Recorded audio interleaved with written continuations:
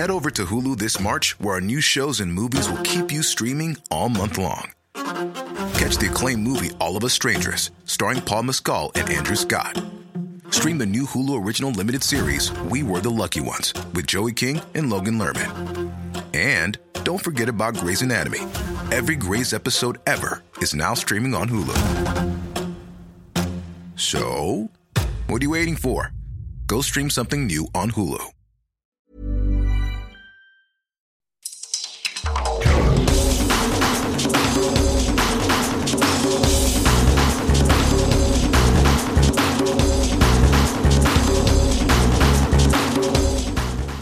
Welcome to the World in Sport. I'm Vinnie Wiley. This week, New Zealand Rugby makes moves to connect with the country's Pasifika population, and 2 Samoan kayakers secure their seats at the Tokyo Olympics. But first, the Secretary of Tonga's National Rugby League says he is shocked the association's been expelled by the sport's governing body. The International Rugby League board announced the expulsion this week, the latest move in a long-running battle over governance and money. The TNRL has been suspended since October after it sacked coach Christian Wolff over disagreements around control and finances, which led players to threaten a boycott. International Rugby League recommended a package of reforms in December at the end of a 2-month investigation into the operation and governance of the game in Tonga.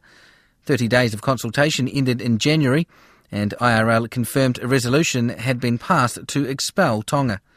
TNRL Secretary William Edwards says he can't believe the decision.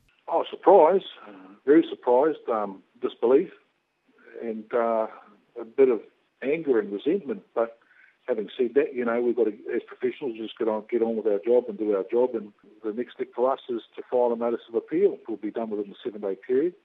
We've engaged lawyers to undertake that process, and I think it'll become more evident what the basis of our appeal is going to be. But at the end of the day, this seems to be formulated on the consultation process that they sent out to all these people, saying that the RLIF is undertaking a reform process for a need to seek change to the governance structure of Tonga National Rugby League. Now, I've seen that letter, I received that letter, and in my mind, I still don't understand what's the basis of law that a governing body can turn around and impose a governance reform or structure change in any national federation's governance or constitution or laws. Have you had an opportunity to raise those issues with the International Rugby League? And have you had a response? That was raised by our lawyer, by letter to them, saying what legal basis do you have to implement change? It's like saying to the New Zealand Rugby Union, we don't like your governance structure, it's not inclusive, therefore we want you to change. But what right does the World Rugby have to tell the New Zealand Rugby Union to change its laws and its governance structure? Have you had a response from them? No response to any of our inquiries by our lawyers. So what involvement did you as TNRL have in this 30-day consultation period that ended last month? None, other than to question it, none. So there haven't been any face-to-face discussions or meetings over that time? We asked for mediation, and our lawyers sent a letter requesting mediation before they made the decision, and they decided in their notice of expulsion that mediation was not meaningful. In other words, meaningful for who? For them? So you're saying they got to make that decision, in their opinion, without giving you that opportunity to have that discussion? Absolutely right. We asked for who the stakeholders that they spoke to, no response. We asked for the results of that, no response. Don't we have a right to know what people are saying about our governance structure and change before they actually expel us? Are you aware, do you know what their issues with the governance structure as it stands are, or are you not aware of that? From the results of that consultation process that they say that they sent out to all stakeholders, no, I don't know what their results are, or, apart from the fact that they said from our results all stakeholders agreed to change. It's the basis of their expulsion.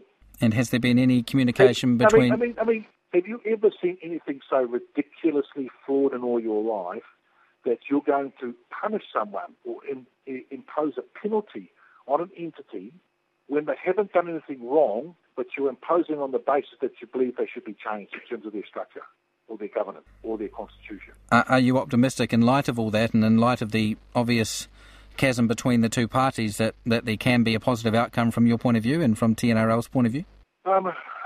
I'm forever hopeful, but the thing is, we're there to fight on the basis that we're not fighting for something that's meaningless, or we're not fighting for something that's worthless or non-meritorious. We're taking the challenge up on the basis what they did was not recognised by any law.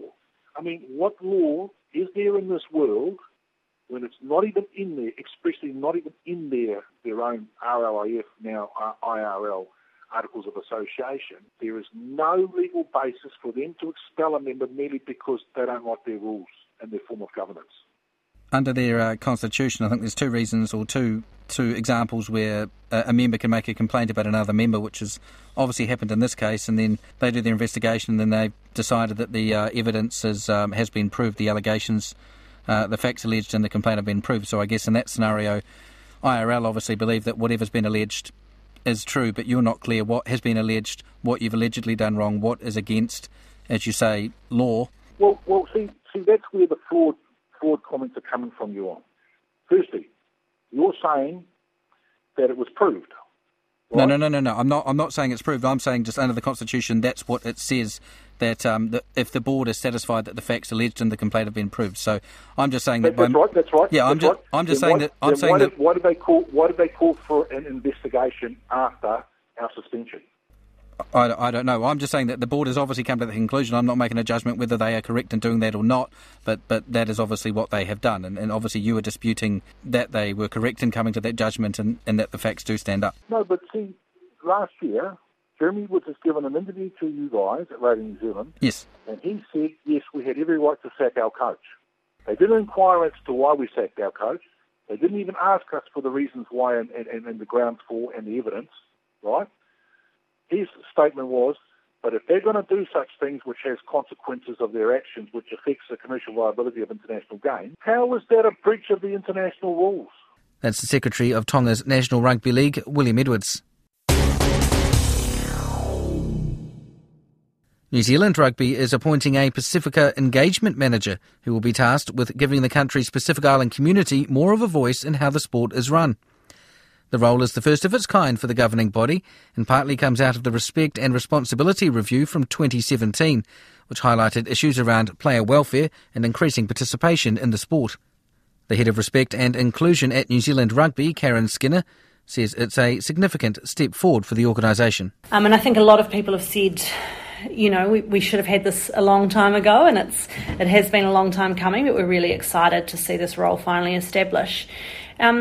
In part, it came out of the Respect and Responsibility Review, which came down in 2017, that our board accepted and we are implementing, and there's a lot of recommendations in there that relate to Pasifika.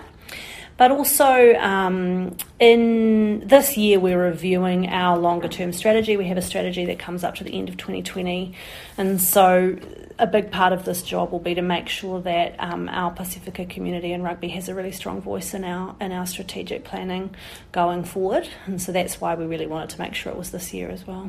I mean, obviously you are New Zealand Rugby, so and New Zealand has a strong Pasifika population, so is this role focused exclusively on New Zealand's Pacific Rugby community? Is there any overlap with, obviously New Zealand's relations with Pacific Rugby nations or communities over there? This role will be primarily focused on what New Zealand Rugby is doing and, all of our partners within New Zealand. But I think for a lot of Pasifika people, it's a slight arbitrary distinction because what's happening in their different islands is really important to them. And I think we tend to draw a distinction, but there isn't necessarily one. So while the role will be primarily focused on what we're doing, I think, it will have to have some perspective on what else is happening. And for New Zealand Rugby, obviously, wanting a really strong, vibrant, rugby across the Pacific is really, really important for us as well. I mean, so there's obviously different facets. You've got players, you've got administrators. I mean, I know NZ Rugby was involved in a Pacific leadership study, Navigating Two Worlds with AUT, which talked about obviously getting more Pacifica and people into positions of responsibility, or giving them that opportunity at the very least. Yeah, absolutely. Do those sorts of outcomes and that research, does that sort of fold into this in any way? Yeah. So after the Respect and Responsibility Review, the Respect and Responsibility Review definitely challenges us to ensure that there are more Pasifika people in non-playing roles.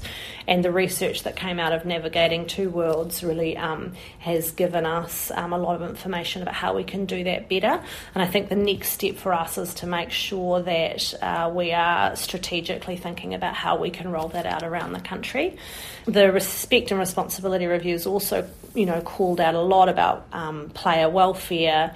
We've obviously wanting to keep increasing participation in the game, and Pasifika are a big, priority within that. So there's lots of different pieces of work, and what this role will do will make sure that we're really thinking strategically about those priorities, looking at what it will take to really roll out a lot of the programs that we want to be doing. And how does the professional versus sort of the community rugby, is it sort of primarily at that grassroots? Are there parts of professional players who are obviously of Pasifika descent that can be used as part of this, or? Yeah, so this role will work across both kind of grassroots or community rugby and in our high performance environments, and really looking at what Pasifika people are telling us both in those environments and the wider community they think NZR needs to be doing. And then as we start to map out our priorities, we'll need to look at what's needed in those spaces, both in terms of community and high performance, and also what we need to be doing in NZR to make sure that we're increasing our cultural competence and being a much more inclusive workplace. People involved with NZ Rugby now, such as Sir Michael Jones, who obviously have that interest in Pasifika and that background and are very passionate and have spoken about those issues for many years, have they had an influence on this sort of role, and will they engage with whoever the lucky appointee is? Yeah, so we have so many amazing Pasifika people that are involved in every part of rugby, and this role will really be to connect with a lot of those people and make sure that their voice in New Zealand rugby is really strong. Sir Michael Jones has been a real advocate for the creation of this role, and he's been on the interview panel, so will be part of the appointment and is obviously got huge knowledge, huge experience to feed into how this role shapes out as well. So yeah, and it's obviously amazing to have our first Pasifika person on our board to be able to help guide this work. There's obviously been in recent days some strong comments from the Pacific Rugby Players Association about New Zealand rugby and what they do for the Pasifika players, teams, etc. in this country.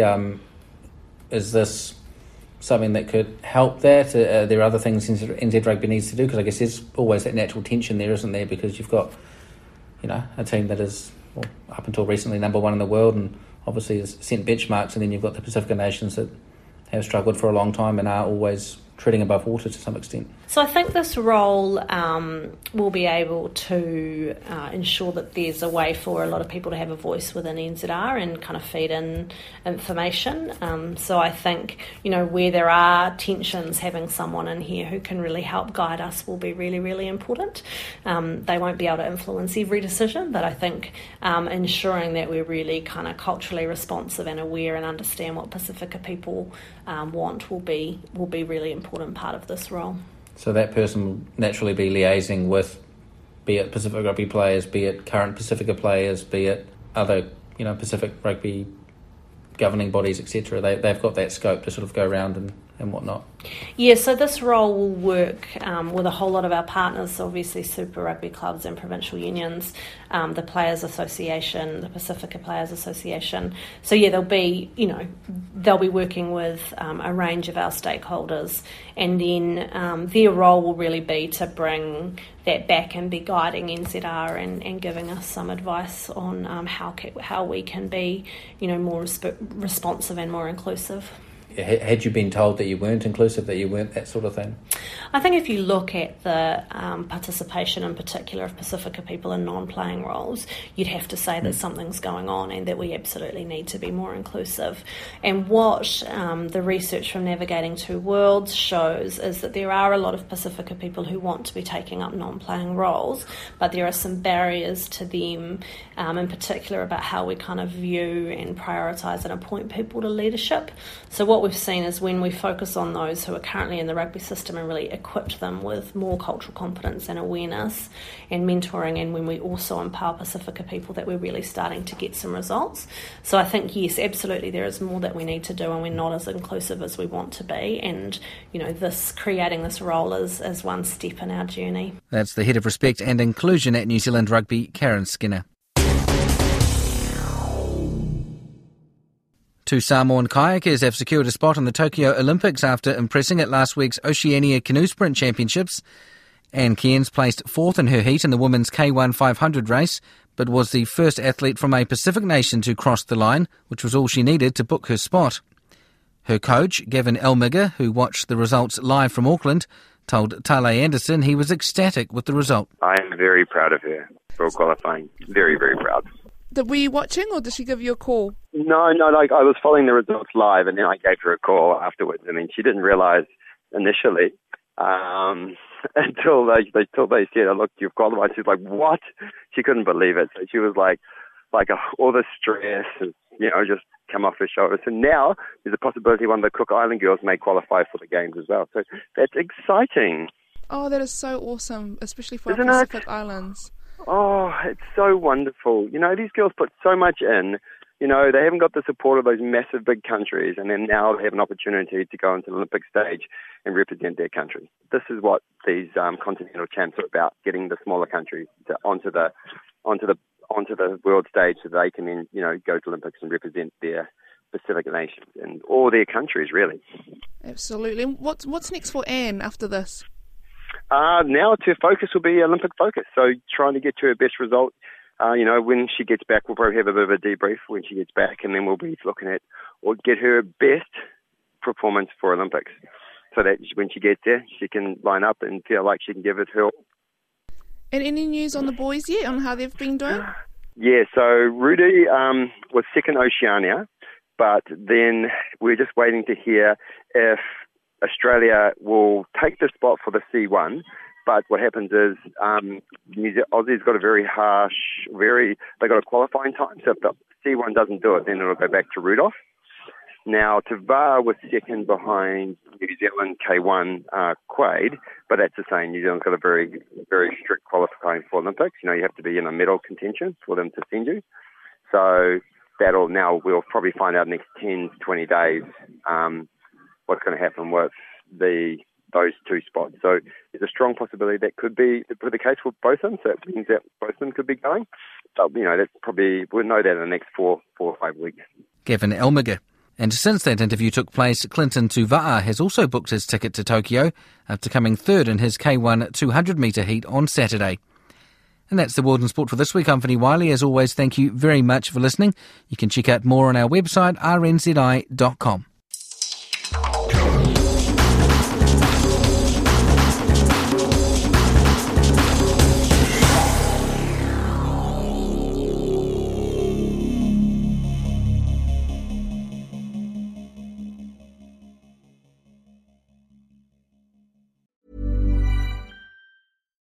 Botox Cosmetic, out of botulinum toxin A, FDA approved for over 20 years. So, talk to your specialist to see if Botox Cosmetic is right for you. For full prescribing information, including boxed warning, visit BotoxCosmetic.com or call 877-351-0300. Remember to ask for Botox Cosmetic by name.